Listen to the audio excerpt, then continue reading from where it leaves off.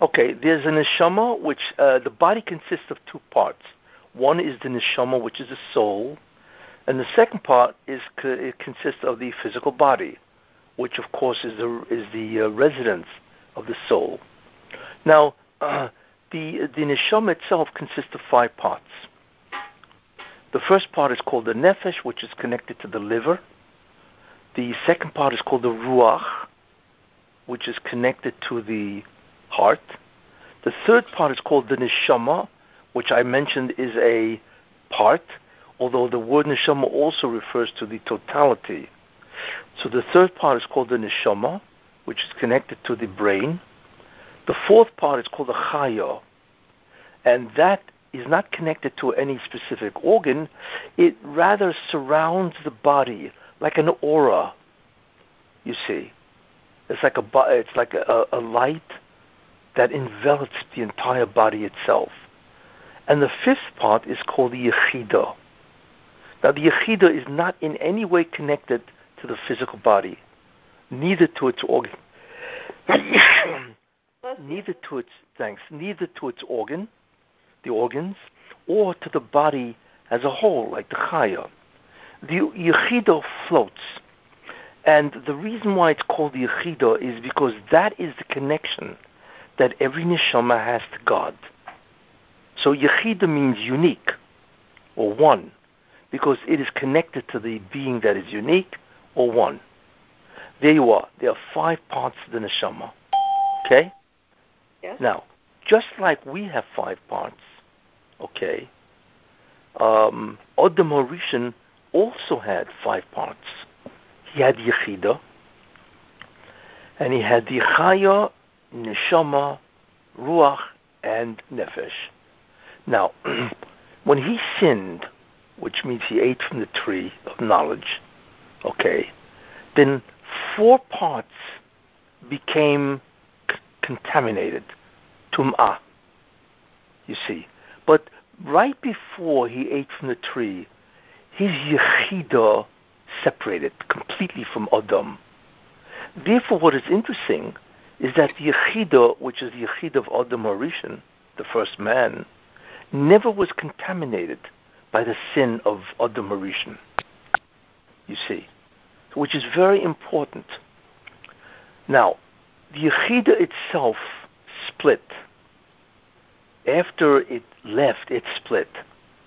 Yechida is considered as the crown of the neshama, because, like I said, it is the highest part, and it connects to the Ribono Shel Olam. In fact, when you're in Olam Haba, even Gan Eden, the way you experience God is through your yechida. That's how you experience Him, you see. So the yechida split after it separated from Adam HaRishon. Now, the significance of that, like I said, is the yechida never became contaminated. So the yechida is the totality of all the yechidos of Jews.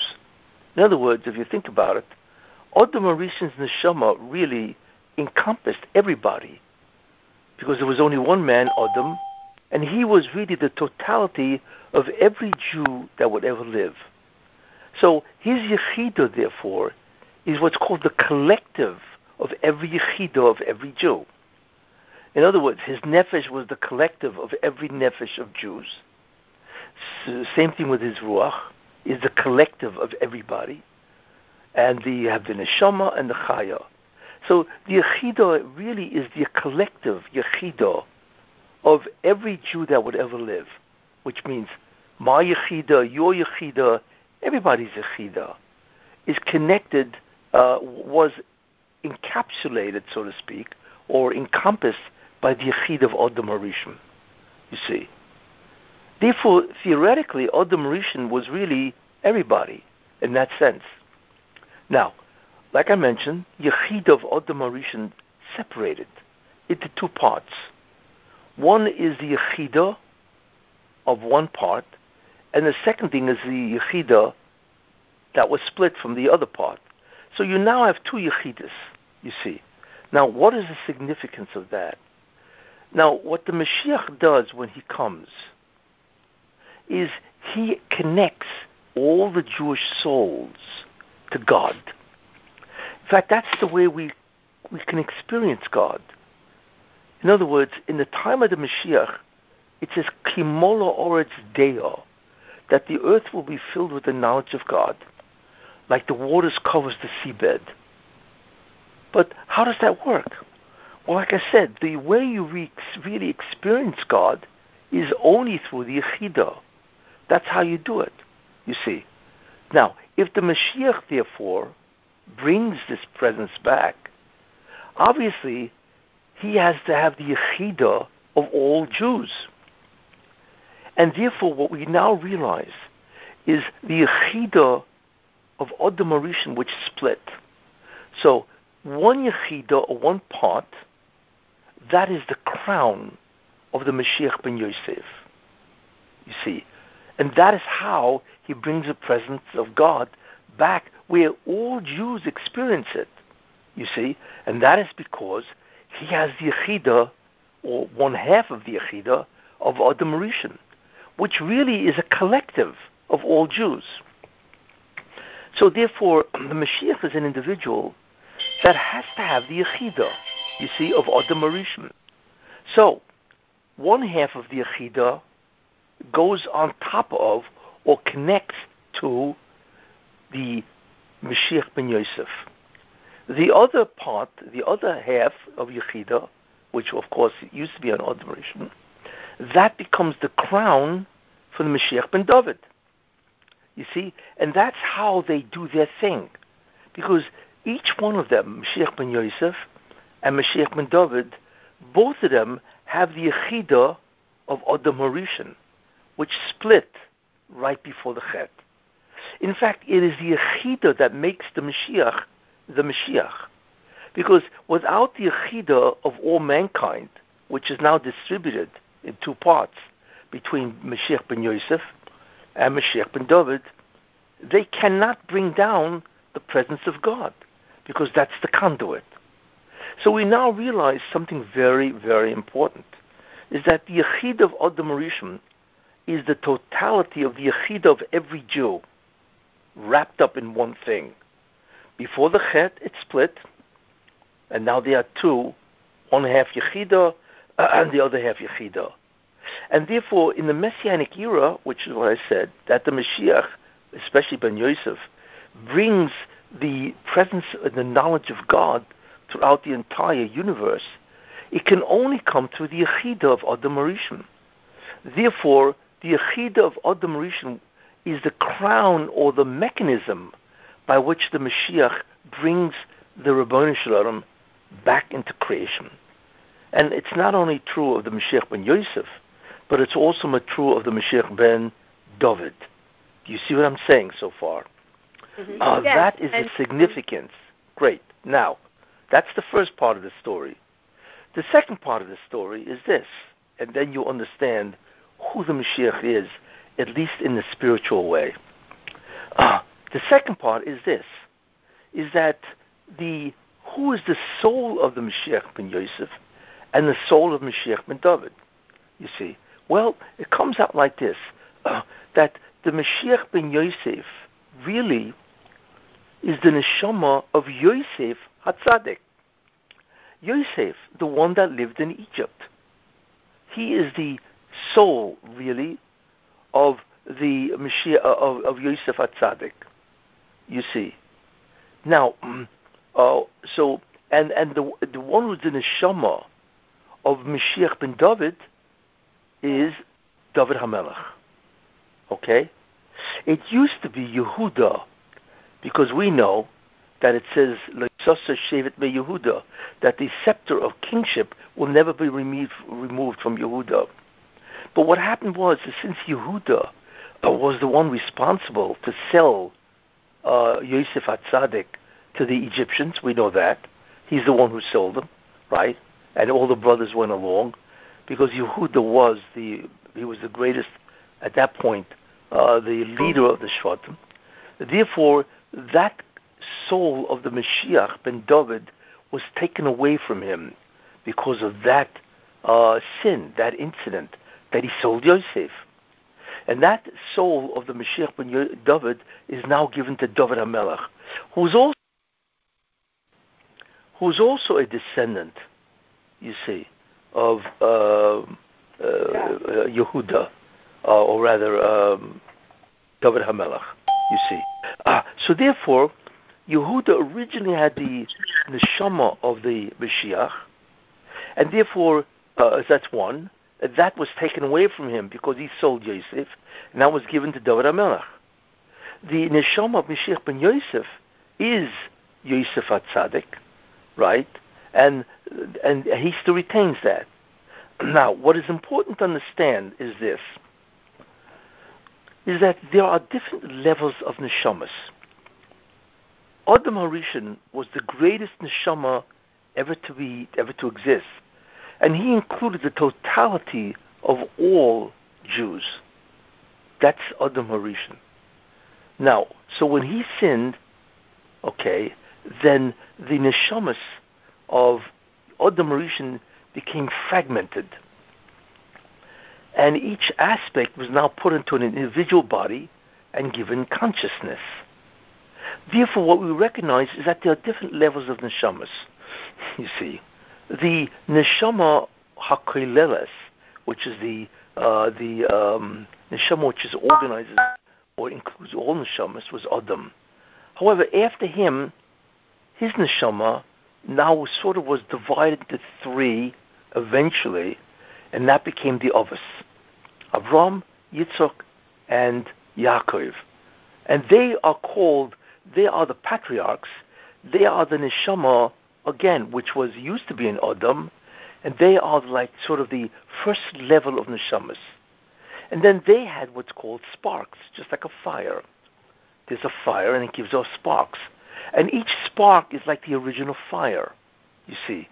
Each spark of an original fire, which is the primary, can enter a physical body and assume a separate consciousness, you see. Now, therefore, the Avos, first was Adam, which split into three, which is the three Avos, okay. That split into 12. Yaakov split into 12, which is the Shvatim, you see. Now, the Shvatim now issued, their neshamas issued sparks, which became the 600,000 Jews that went out of Egypt. You see, so each one has a spark, and the Klal Yisrael is nothing more than all the sparks that emanated, see, from the 12 tribes. Okay, so that's a very important idea. Now, if we go back to the Mashiach ben Yosef, Yosef HaTzadik had the neshama of the Mashiach ben Yosef, but he wasn't Mashiach ben Yosef. He is what's called a candidate for the Mashiach ben Yosef. What does that mean? That means, ultimately speaking, he will be in his galgel in generation after generation. And therefore, in each generation, there is always one of the shroshim of the Mashiach ben Yosef. In other words, the neshama of Mashiach ben Yosef, let's call that the root, or not even the root, let's call that the foundation. The neshama of Mashiach, of Yosef HaTzadik, is called the foundational soul of the Mashiach. Now, from that, sparks emit.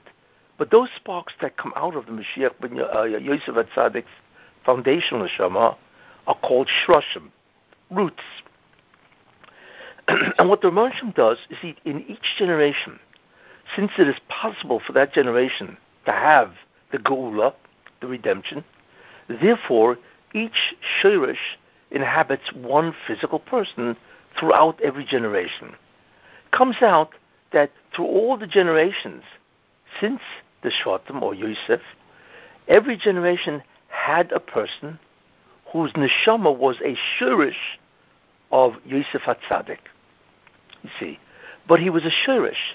That means he was a candidate.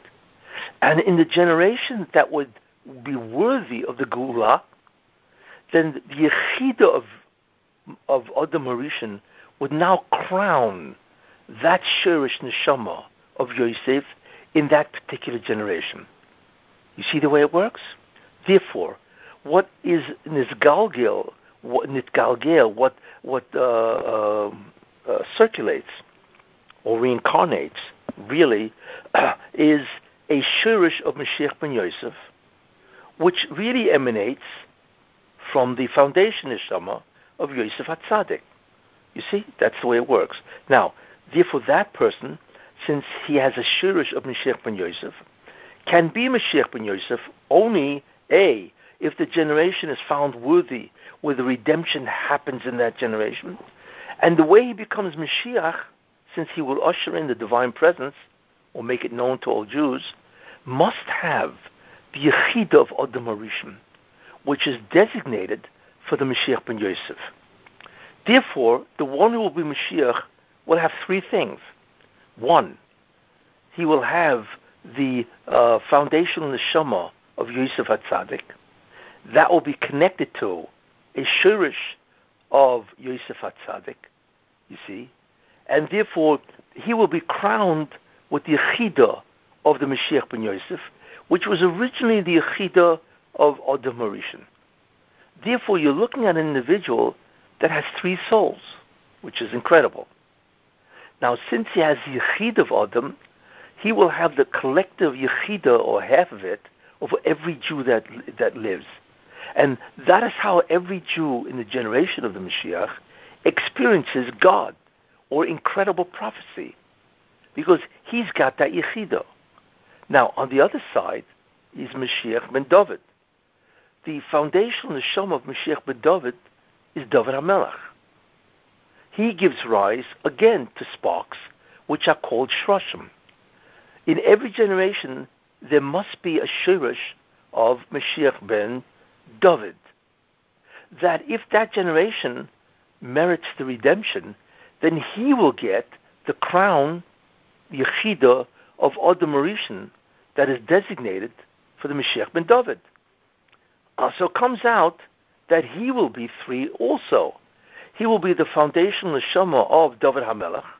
He will also be the shirish of David HaMelech in the sense of Mashiach ben David, and he will receive the crown of the original Yechid of Adam Harishon, and in that case, he will also be able to impart the presence of God throughout all the Jews. So here you have two individuals that are shroshim, that are roots. One is a root of Yosef HaTzadik, and the other is a root of David HaMelech. But neither are Mashiach. They are what's called a candidate for Mashiach, if that generation has the redemption. And when they have the redemption, then the Yechida is released and crowns both individual. So it comes out that in any generation, there is always the possibility of Geula, because in each generation, there's always an individual that could be the Mashiach, you see. Now, when the Geula happens, then that Yechida will be released from what's called its klipa, or it will be released from its inability to crown an individual. And that is really what the Pekida is. The Pekida is a certain time period. And that is when the Yechid of Adam Harishon separated because of the sin of Adam. When the Yechid of Adam Harishon becomes released, both to the Mashiach ben Yosef and also to the Mashiach ben David. And that is the incredible time period. That is the true Aschalta de Geula. When that Yechida is released and now can crown the individual who's called Ben Yosef and the individual who's called Ben David, that is the true Aschalta de Geula, the beginning of redemption, and that is referred to as the Pekida, or the remembrance. You see the way it works? Yes. You understand what I just said? Yes, very much so. Okay, you now understand a much deeper level of what you mentioned. So therefore, getting back to your question, the Yechida, or rather the Shirish of Ben Yosef and Ben David, actually really mostly Ben Yosef, is Nizgalgal. goes from generation to generation to generation. But in each generation, it's not the same person, because there are many shroshim that emanated from that foundational soul called Yosef. So in each generation, it's a different person, you see, because really it's a different shirish. That's basically what it is. So there's any number of individuals, so to speak, that can be Mashiach ben Yosef, you see. But what makes a Mashiach is only if he has the crown, which is the Torah, the crown of the Yechid of Adam Arishim. And so that's what's reincarnated in every single generation, to allow for the fact that if Klal Yisrael is worthy and the Gula happens, whether the Gula happens because of schus, merit, or whether the Gula happens because of Be'itoi, it must happen, because that is the final time of redemption, that Yechida will light upon an individual that has that neshama. But what's interesting also is that even the Shirish itself has many nitzots, can have sparks. Each spark can enter people. So it comes out that besides the Mashiach ben Yosef, there are also individuals that can contribute to the messianic process. And therefore it could come out that there are individuals among the Jewish people that even if they're not the Shirish, and therefore they cannot be the Mashiach ben Yosef, but they are sparks, and therefore they can be part of that process, which is an extraordinarily great merit. Because they're actually parts of that, you see. And that's also true of Mashiach ben David, that there can be nitzot, sparks, that can contribute to his coming, you see. And that's basically what it is. That is the understanding of the spiritual composition of the Mashiach ben Yosef and the Mashiach ben David. So that's basically Mashiach what ben Yosef actually announce himself, or he's undercover doing everything, we really don't know him? Whereas David is more going to be publicized where we see him and physical knowing him. Well, the interesting thing about Mashiach is that his neshama, especially Mashiach ben Yosef, is entrapped in what's called the tumah, or what's called the klippus. You know, what happens is that he's paralyzed, not literally but figuratively. In other words, you have an individual that cannot express himself at all, even though to him he's a phenomenally great spiritual person, and he knows that, but he doesn't understand why he has these terrible problems, that he cannot express or grow in spirituality. There's what's called an incredible blockage or barrier, you see, to accessing the powers that he has or the ability that he has. Because after all, this guy is a Shirish ben Yosef. So his spiritual ability is awesome, you see. And for some reason, and we know why, because he is surrounded by the Satan, and that's part of the whole process of redemption, right? And he can't grow. He's stuck, you see. So therefore, he can be walking around anywhere, right? You'd never know that, because he comes across as an ordinary person that has unbelievable spiritual potential, because really he's a Shirish. Yet you could be talking to the man and never know that this guy is Mashiach ben Yosef, that he's actually a Shirish but without the Yechida, you see. And that Yechida is what releases him, you see. And therefore, what can he really do? So that's called the Yisurei Mashiach ben Yosef. That is called the Yisurim, the sufferings of the Mashiach ben Yosef. You see. And that suffering, by the way, is necessary for him. Why? Because there's a very interesting medrash, fascinating. It's in the Yalkut Shimoni. And here's what it says. It says, at the beginning of time, when God created the neshama of the Mashiach ben Yosef, and I'm referring only to ben Yosef and not ben David, At the beginning of time, what happened is God approached that neshama, and he said to him that in the end of time, many Jews will not be able to get Olam Haba. That's what he said, because they will not have reached the threshold of being able to get Olam Haba, or for that matter, even Gan Eden. This is what he said. Not all the Jews, but there are many Jews that will not be able to make it, which is terrible. So the Mashiach ben Yosef said to him, okay, that he said that he will accept the sufferings that these people should have gotten, and that would have enabled them to merit Gan Eden and Olam Haba. He will accept the sufferings of these people in order to help them atone for whatever sins they did.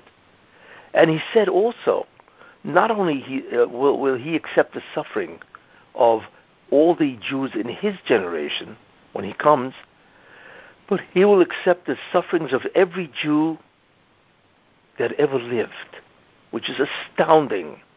In other words, any Jew that ever lived that somehow cannot get into the Olam Haba and Gan Eden. Why? Because the suffering would be greater than what the world can offer, or even Gehenna. He has accepted upon himself, which is awesome. So what he did is he made himself a sacrifice, because he wants every Jew to be able to get into Gan Eden and subsequently into Olam Haba. So God said to him, okay, if you do that, that means that every Jew will get into Olam Haba. So what did God do? He took a yoke that's symbolic, a yoke that you put on top of, a cow, an ox, right? He took an iron yoke and he put it on the neck of the Mashiach ben Yosef. And that is symbolic of all the suffering that has to be atoned for in order for every Jew to get Olam Haba, you see. He put it on his neck, and all of a sudden, the Mashiach ben Yosef bowed. He just bent over, because the weight of that iron yoke was incredible. So the Mashiach ben Yosef started screaming, and he said, I can't bear this. This is impossible for a human being to bear this. So God said to him, because the Moshe wanted him to bear that, so like this he would be able to get every Jew into Olam Haba with merit. So the Moshe said to him, but you promised. So the Moshe said to him, in order to help you, my divine presence will go into Galut, into the exile, you see. And that also helps the Jews. And therefore, that's called Shechinta B'Galuta. That's the Shechina in Golus. So the Mashiach ben Yosef said, okay, it is sufficient for the slave, meaning himself, to be like the master. If you accept upon yourself some aspect of atonement for the Jewish people, so I will somehow bear it. You see.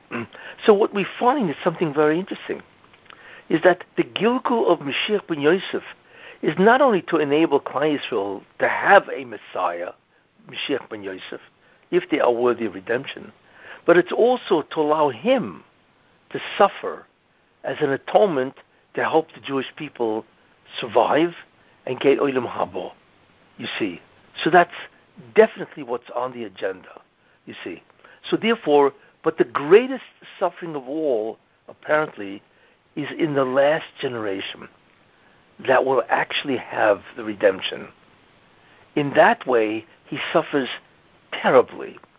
It's sort of like the culmination of all the Gilgulim of Mashiach ben Yosef, you see. And therefore, because of that suffering, the Jews will be able to do that. Now, it's hard for us to envision that. What it means is that here's a guy, right? You want to understand who the Mashiach ben Yosef is? Think about this, okay? It says in Yeshayahu, Nun Beis, 52, it says, Hine Yaschel Avdi, behold, my servant will grow wise. Then it says three expressions of growth. V'yoram, v'nisa, v'gova mi'oid. You see. Now, who is this Avdi? Who is this servant that will grow wise? Which means that he will grow. So the Targum says this is Malka Mashiach. This is the Messiah. Okay? Specifically, it's Mashiach ben Yosef, which tells us that this individual, right, he will grow wise, right? Because in the beginning, he's an ordinary guy. So the Medrash asks, wait a minute, then why does it say that he will grow with three expressions? One expression is V'yoram, and he will become great.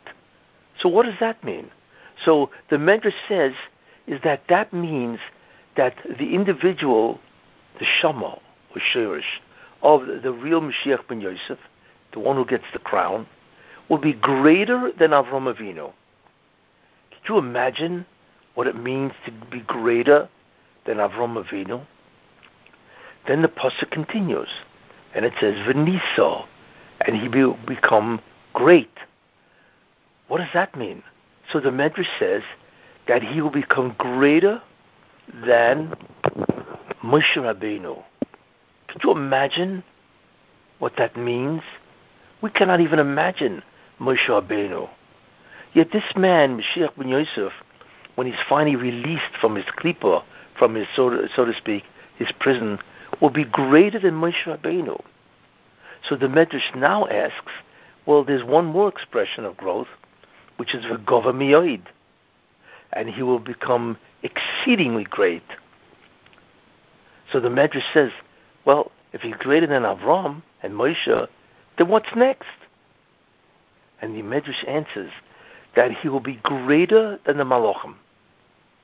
Could you imagine an individual who is an ordinary man when he starts out, and he becomes greater than the angels? It's awesome. We cannot even imagine such a person, you see. And that's, so if that's what he grows into, can you imagine what his suffering is? Because he's denied that greatness. That means he is greater than the angels. So he's actually denied that potential into an actuality. Could you imagine what kind of suffering that is?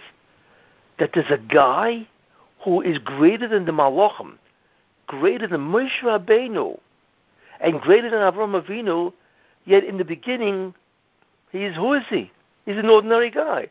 That if you met in the street, you'd never know who he was. Could you imagine speaking to a guy that has that type of potential? It's unbelievable. Yet that's what happens. Therefore, his suffering allows the Jewish people, all of them, to enter Gan Eden and to enter Olam Haba.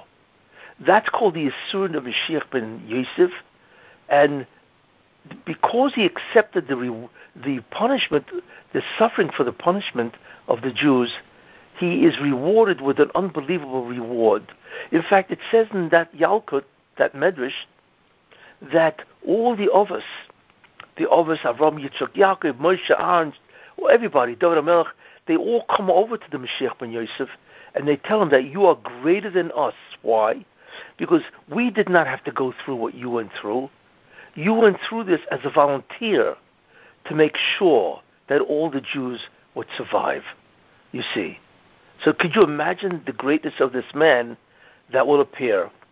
But what is important to understand is that he starts off as a regular guy, that if you were speaking to him, you'd never know.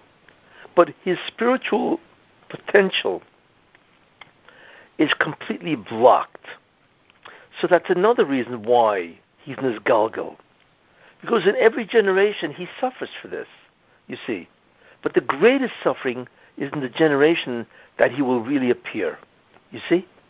And what happens is he's released from that prison, and he will begin to grow. So in a certain sense, he doesn't announce his presence. He is his presence, you see. All of a sudden, you and everybody else and all the Jewish people begin to see some guy, and all of a sudden he's changing, and he becomes greater and greater. I mean, think about the greatest tzaddik that you can imagine, right? I mean, all of you have met tzaddikim, I'm sure, right? You have met people who are really gedolim, enormous spiritual people, right? Think of those people, right? Imagine when you meet them, what do you feel? You can feel the spirituality of these people, right? Imagine meeting the Mashiach, but what happens if they grew and they assumed a position 1,000 times greater? Would you need proof? You would stand in front of these guys and shake at their spirituality. That's how difficult it would be for you to receive this. Therefore, this Mashiach ben Yosef, imagine his first stage of growth, he's greater than Avraham Avinu. That itself is unbelievably devastating to the Jewish people. Because how can they tolerate that? They can't. So he doesn't have to prove he's anybody. His mere presence will announce who he is. And guess what? Then he just continues growing. You see? So therefore, that's the concept of the Gilgul. So you now understand the concept of Yechidah, of Odom. You now understand the concept of, that he has to grow. You understand the concept of a Shirish is a candidate for the Yechidah. And only in the generation that he actually is the Mashiach does he get the Yechidah of Odom Rishon, which is the only neshama that was never contaminated because of the sin. And you also understand his predicament. His predicament is he's an individual, right, that is unbelievably paralyzed initially. If you think about it, the forerunner, if you think about it, is Moshe Rabbeinu. Imagine if you lived in Ethiopia, right, where Moshe Rabbeinu was after he ran away from Egypt, right? What would you say? He'd be an ordinary guy. I mean, you'd see obviously that he's a special guy. He seems to have great talents of leadership, right? And I'm sure he would come across as highly gifted. But you would never believe that he's the Moshe Rabbeinu that will speak to God face to face. Of course not.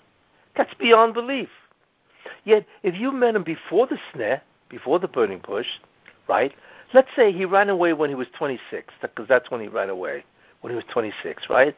And all of a sudden, at 40 years old, you happen to meet him, and he happens to live in Ethiopia, because there's all midrashim about that, right?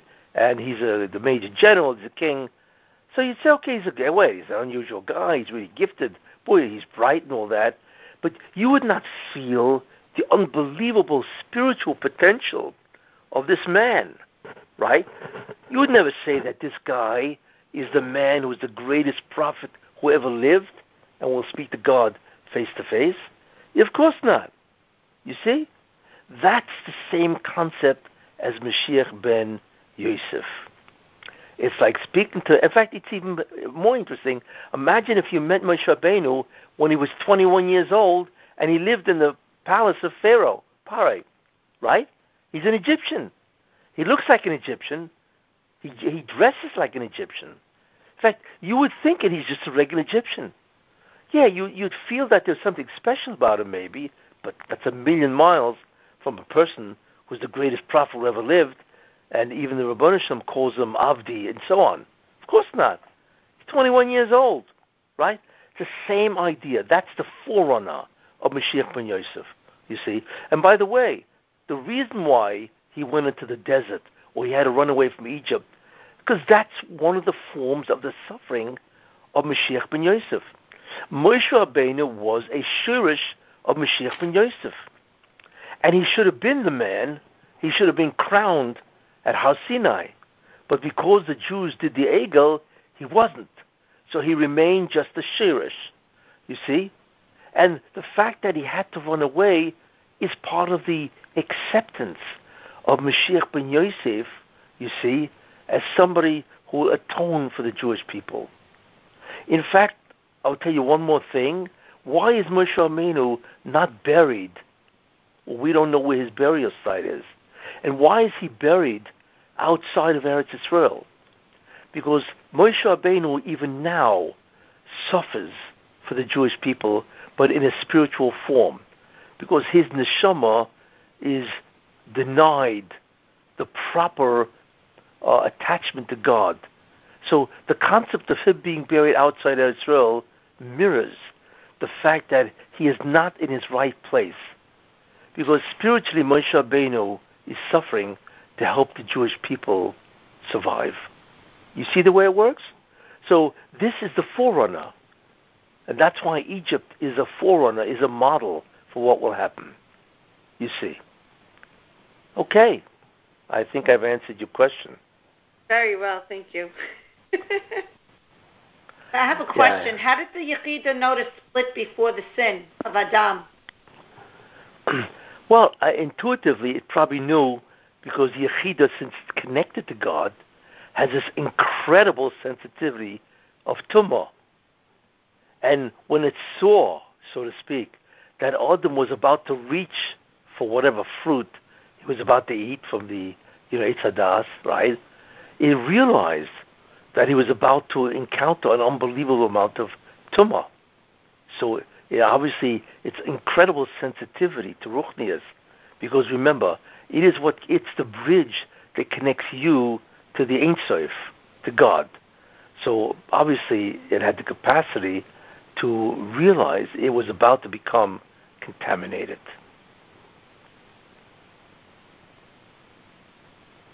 Any more questions? Can you give us a little bit of Shavuot? What's this holiness connected to the coming of the Mashiach? Shavuot. Actually, Shavuot is next, not this Shabbos, but the following Shabbos. Yeah, we wanted to talk about Shavuot. What if Mashiach could come next week? I'm waiting for a long time. He's not showing up. Yeah. Nope, he'll show up soon. And I have a lot of them tell him what took him so long. What took him so long? What took him so long, you know what it is, because the Jews have to complete their mission. But part of what took him so long is the fact that, he has to atone or help atone all the Jews. Do you know when there are many tzaddikim that said, well, why is the Mashiach ben Yosef, why is he not coming? So you know what they said? They said, well, when we get to Gan Eden, we are going to talk to the Mashiach and get him to come. There were many tzaddikim that said that, by the way. So obviously the question is, well, why didn't that happen? Why isn't he here? Because I'm sure those tzaddikim kept their word. What was that? He was suffering somewhere else. I didn't hear that. What was that? He was suffering somewhere else. Well, hear me? Yeah, yes, that's true, right? But the Yechidah, which is in Gan Eden, they asked the Yechidah, why doesn't he come and crown whoever is the Mashiach ben Yosef? Right? So you know what the Yechidah answers? Mm-hmm. It says the following. It says, okay, I'll come today, but I'll tell you something. If I come today, that means 400,000 Jews will not get into Olam Haba. Why? Because they have not been atoned for yet. In other words, I have not completed what I said I would do at the beginning of creation. So then the tzaddik says, wait a minute, you're telling me that if you come today, 400,000 Jews will not get into Olam Haba? So the Yechidah of Mashiach ben Yosef says, no, I won't, because I'm coming too soon, and I will not have completed the suffering that I undertook, right, at the beginning of creation. So what do you think that tzaddik says? He says, don't come. Because he realizes that if the Mashiach ben Yosef comes, the crown, then hundreds of thousands of Jews, whoever has not been sufficiently atoned for, will not get Olam Haba. You see, nobody wants that. So it's true on one side that if he comes, right, the Jews will be redeemed, but hundreds of thousands of Jews will not get Olam Haba. And in the end, the critical thing is not the Geula, it's Olam Haba, because that goes on forever. You see? So obviously he says, no way. Obviously tzaddikim say no. If that's the price that is paid because you come early and therefore have not finished their mission, then do not come. Now you understand why. Tzaddikim say that they're going to talk to the Mashiach, the Yechidah, and that he should come. And that is why none of them are successful. Not because of the Mashiach ben Yosef, because they say, cancel my request. Because they realize that the price of his coming means that the Jewish people, many of them, not all of them, but many of them, will not get Olam Haba. And nobody wants to take the responsibility for that. And that's why he doesn't come. You see? That's why. It's a very important idea. So he will come when he will have finished, when the Jews will have finished their tikkun, whatever mission they have to do, and he will come when he will have finished the atonement that he provides all the Jewish people. You see? Now that's your answer. So now, where are we in the sense of, like, last week was Lag BaOmer, and you told us that it had an amazing messianic light that brought down into the world. So where are we now with, like, what's our next step in the process of Waiting for him. Yeah. I mean, what's the next step or stage? What comes next? What do we? Well, tomorrow night, which is interesting, tomorrow night is the Yortzeit of Rabbi Moshe Chaim Luzzatto. So I plan to give a shiur tomorrow night in my kitchen. Oh, I'm excited. Wait, how do we hear it? Well, I'm going to give you, it'll be put on the internet on Wednesday. It's the Yortzeit of Rabbi Moshe Chaim Luzzatto, who is the a primary teacher of mine for over 50 years. And I'm going to give a shiur tomorrow night, and it will be put on the internet probably Wednesday. Yeah. So there I will deal with, what's happening in terms of the coronavirus and so on, But there's no question that this pandemic that we are experiencing is a very important part. As I once gave a whole shiur about that, is a very important part to bring the world, or actually give it, a great amount of atonement. The problem is that the world, the Jewish people, A, and the world in general, B, they do not deserve a geula, because there's a tremendous amount of accusations against them. So what the Rebbe Hashem does is to remove the accusations. He has to satisfy the judgment, because he created judgment, and therefore he's got to satisfy the judgment, because the redemption can only come when all judgments against the Jewish people will have been satisfied. So what you're looking at is called a cleanup. That's what the coronavirus really is. What? Is that the Pachad Mavet? That's how he cleans it up and satisfies the judgment? Exactly. So the Rebbe Hashem, instead of killing everybody, which is what he did in previous epidemics, there's an enormous amount, the Spanish flu, there's 100,000 people. What am I talking about? 100 million people that died. And the same thing with the bubonic plague and so on. Those were the two greatest pandemics, Obviously, like I said, he's using instead the Pachad Mavis. So that's a very important concept. But the essential idea is that this is a cleanup of the Jewish people, and unfortunately, that's why many Jews are sick, and terribly speaking, tragically, many tremendous choshev people have died. Because it's a cleanup, really, in many ways, for the Jewish people, but it embraces the world also. It's a cleanup for the world, because the world has become like Sodom. Terrible. The hashchata of the world is terrible. So therefore, God wants to satisfy the judgment of the entire planet. And that is why it's a pandemic, because everybody has to be included in some way or another. And even those people who are not sick, fortunately, and thank God they haven't died or gone to the hospital, they also suffer because everybody's stuck in their house. Everybody, the whole world is suffering simultaneously, which is unbelievable. How God pulled this off. Only God can pull this off, where every living soul is suffering in different degrees. But even those people who are not, thank God they didn't die and they're not in the hospital, they have no symptoms, they're also stuck. And besides that, there's another way of suffering, which is economically. People aren't doing business anymore, and there are many people, tragically, that will not even be able to open up their business again. They'll go bankrupt, and so on.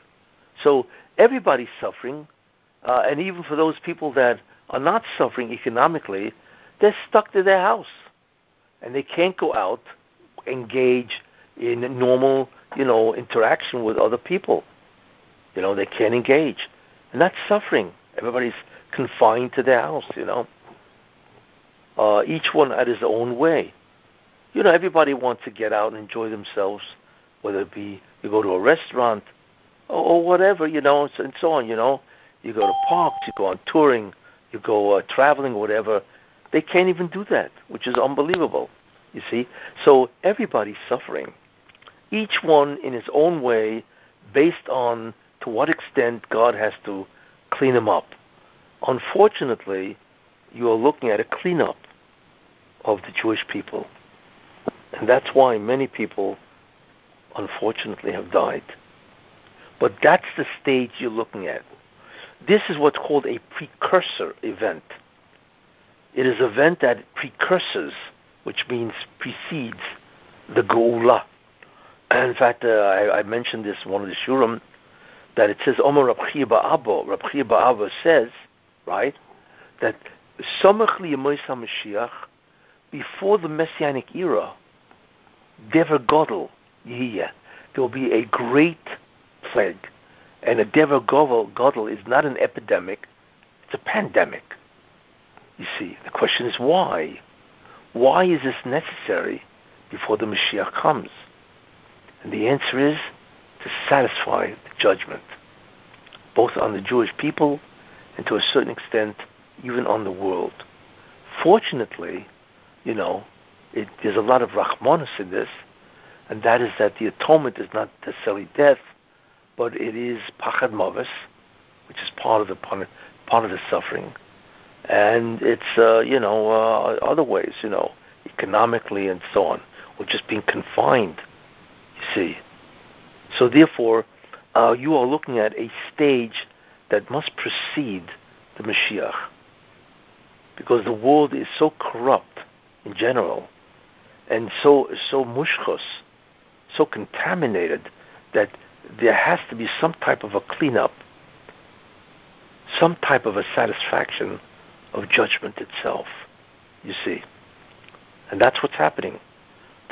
So that's the bad news. The good news is that this is the Dever Godel, and therefore this is a stage before the Mashiach.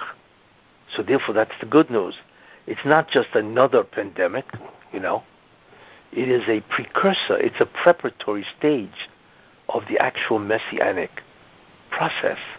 So that's the good news. Mashiach ben Yosef could be now, here, but we don't see him physically. And then, God willing, when the pandemic ends, because we cleaned up enough of us, we grew, more spiritually and closer to Hashem, then right away Mashiach ben David arises. Yes. Or not ben David. Rabbi, no. Next week is no. David HaMelech. Is that significant of any way? First is Mashiach ben Yosef. He is the first. Ben David will come he came already. later. Here. Who? I think Mashiach ben Yosef is here because suddenly everybody's more into classes all day long. I'm listening to classes. I'm enjoying it all day long. I never would do this if it wasn't a pandemic. Yeah, that's true. That's one of the purposes of the pandemic. I mean, all day long. You don't know, I must have 6 hours a day of classes, and I'm loving it. Yeah. I don't want it to stop. I love these Zoom rabbis all day. All don't anyway, want the quarantine let me tell you something. People are upset about it. I happen to be enjoying this. Okay, who's upset? Like people don't like, they're not going to work, the economy. I'm so happy. I find myself growing spiritually each and every day more and more and more and more. Okay. See, one of the purposes of this pandemic is to deny everybody an involvement in the physical world. That's You see? You can't work, right? You can't shop, basically. You know, you can't go to a restaurant you just cannot engage, right? So what do? You're home. What? You don't even have a desire to go to a restaurant. I wake up in the morning now, I feel weird to put on pants. I'm putting on a skirt to pray. Okay. Like, it's very different. Yes, that's good. That's great. You know, obviously many people don't do that. You know, they're just sitting there frustrated. You know, their business is dormant, you know, and so on, you know, and they got their kids to worry about that are running all over the house and all that. There's no school. Nobody knows what's going to be in the summer, you know, and so on. Look, everybody's suffering in a different way. But what you're looking at is a precursor, a prerequisite. You're looking at a beginning stage. And that's what that Medrash says, Reb Chia Bar Abba. That's what he means. That the Dever Godel is a precursor to the Messianic. It's a precursor to Mashiach ben Yosef coming. Mm-hmm. Yes, not ben David. First ben Yosef. And he has to do, like I say, the first thing he has to do is grow. You see? He's got to leave what's called his klipa, his shell, or his prison.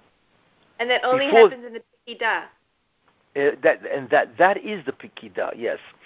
That's the equivalent, by the way, of Moshe Rabbeinu and the Sneh, the burning bush. That was the Pekidah, you see? And that's really what happened. Moshe Rabbeinu, who was the Shurish of Mashiach ben Yosef in that generation, was released, you see? And the God told him, go, and all of a sudden, you know, Moshe Rabbeinu before the bush and after the bush, in many ways, were two different people. Right. You know? Because what happened is that, he certainly was a Shurish of Mashiach ben Yosef. But what was interesting is that he was never really Mashiach ben Yosef.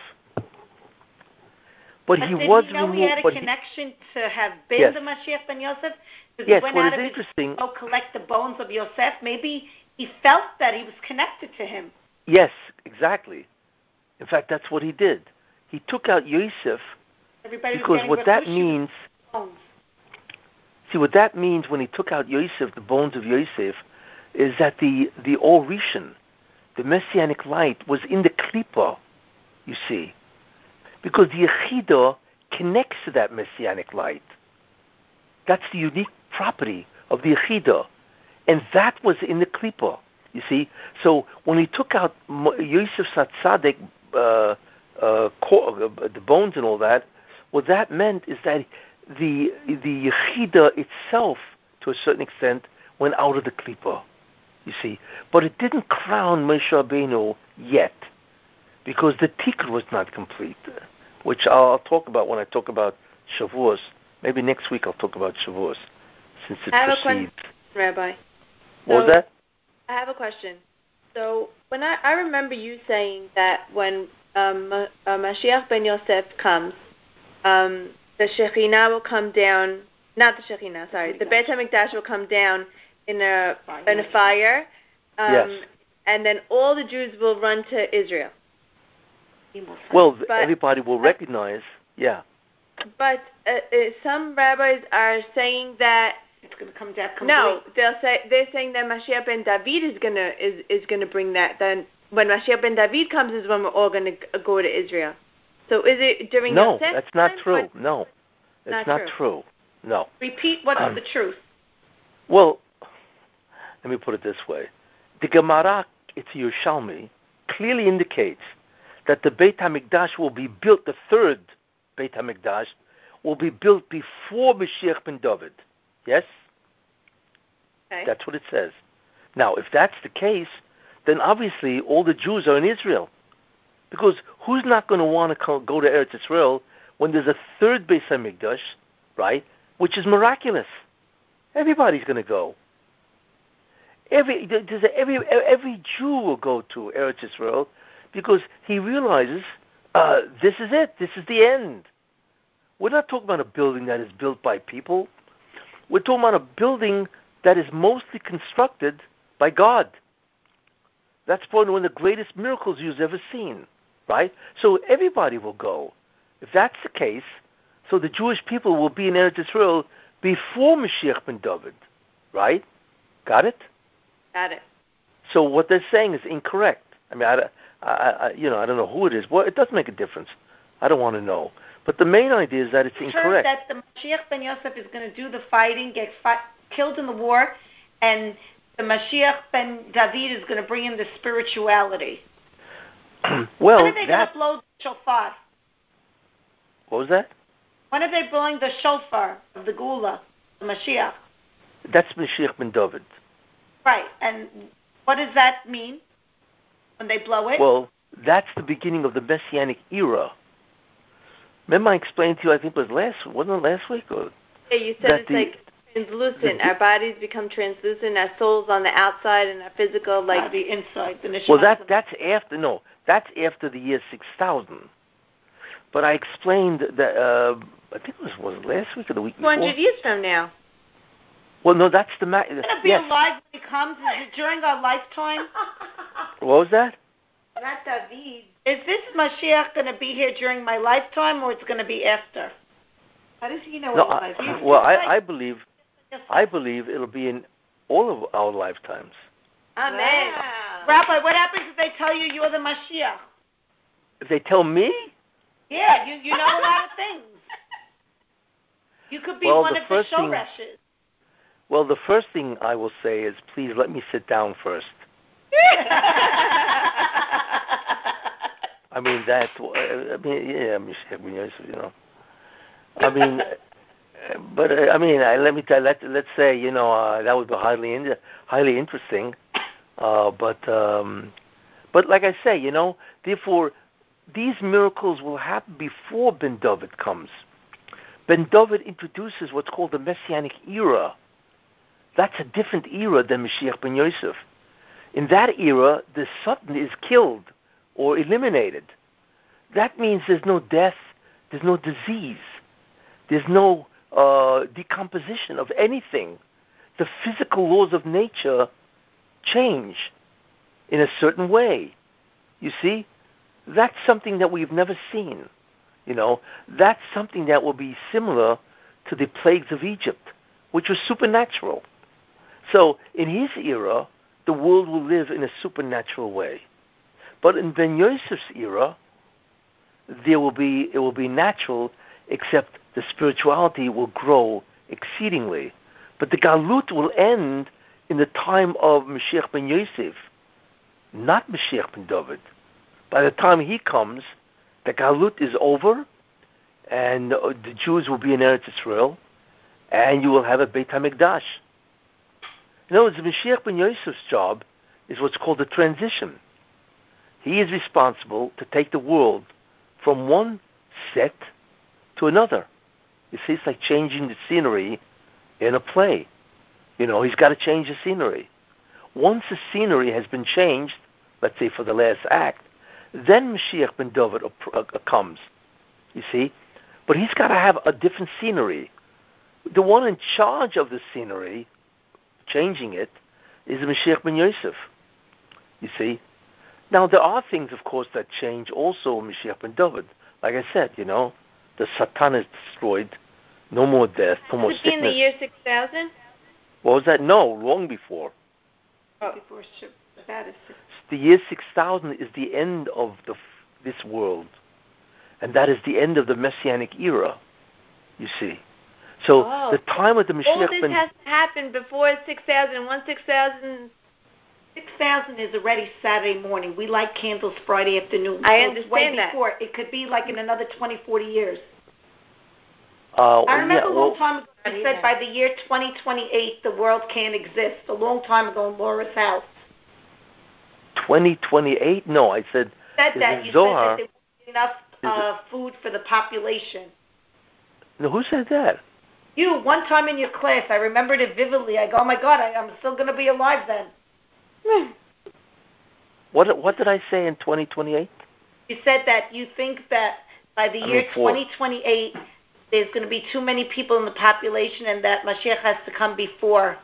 Not going to be enough food to feed the whole world. I remember you gave a class. Oh, yeah. Well, that could be. Yeah, but that'll never happen. Look, they're saying at the end of the century, the ocean waters are going to rise because the climate change. It's rising, yeah. I mean, do you know if the ocean water rises 5 feet? Do you know that most of the cities in the world are within the distance of the ocean? You know that. Most cities are east coast, on the coast. So if the oceans rise, let's say 5 feet, because all the glaciers would melt, then that's it. I mean, imagine how many hundreds of millions of people will have to move inland. But that's not going to happen. None of this will happen. The world now has 7.5 billion people. So obviously, in 2050 or 2100, the world is going to reach a point where there will be, they estimate, 40 billion people. Can you imagine 40 billion people all having to eat 3 meals a day? But that'll never happen. The timing is that Mashiach ben David will come and God will solve the problem. Because a crop, let's say, that produces, 1,000 bushels of wheat, right, will now produce 100,000 bushels of wheat in the same area. Because the whole thing is Shleka Derech HaTeva. It's all supernatural. And in many ways, we are witnessing the stages before the end. You see? Right. Now, do you think any of this has anything to do with today? Yesterday they burnt the kever of Mordechai and Esther in Iran. Yeah, that was terrible. What do you think? Does this have something to do with Mashiach ben Yosef's suffering? Yes, it does, because Mordechai, right? Ish ben is his brother. Correct. He was from Binyamin, right? And in a certain sense, he could have been Mashiach ben Yosef. Remember, in every generation, there's an individual that's a Sherish, right? And is a candidate for the Yechidah to descend upon him. So in the generation of Mordechai, the tshuva, the repentance of the Jews was so great that the Mashiach should have come. Now I had another connection with Mashiach ben Yosef, because this I thought so today myself with Mordechai. Today is the yortzeit of Eli Cohen, the spy, from Syria. Yeah. He also took a lot of suffering for the Jewish people. Yeah, but remember, just because you suffer doesn't make you a Messiah. Mm-hmm. Don't confuse that. Make you Mashiach. It doesn't make you a Rabbi, Mashiach. I have a question. Anyway. When we go to Israel... Yeah, okay, one more question. Go ahead. When we go to Israel for the Mashiach, how does it work? How do you find out what tribe you are? How is everyone going to fit in Israel? What's He will know. Well, you're talking about an individual that's greater than the Malachim. In other words, he will have not only Ruach HaKodesh, he will be a Novi. He will be able to tell everybody exactly what they need to know. You know what I'm saying? Wow. Think about that. Oh, if you would have asked Moshe Rabbeinu, he could tell you also. What? Like Moshe? Everyone used to wait online to speak to him and ask him questions, stuff like that? Exactly. Sure. Same idea. It'll be, we cannot comprehend what his entry will be. They say that the mountains will flatten in Israel. Is that true? Yeah. That's a different aspect, That means there will be no barriers, because a mountain is a barrier. Right. And there will be no barriers in Israel. Okay. Yeah. Love the class. I hope everybody understood. I hope everybody understood the shir. Thank you, Rabbi. It was beautiful. Thank you. So it's very fundamental. And it explains in depth, who the Mashiach is in a spiritual way.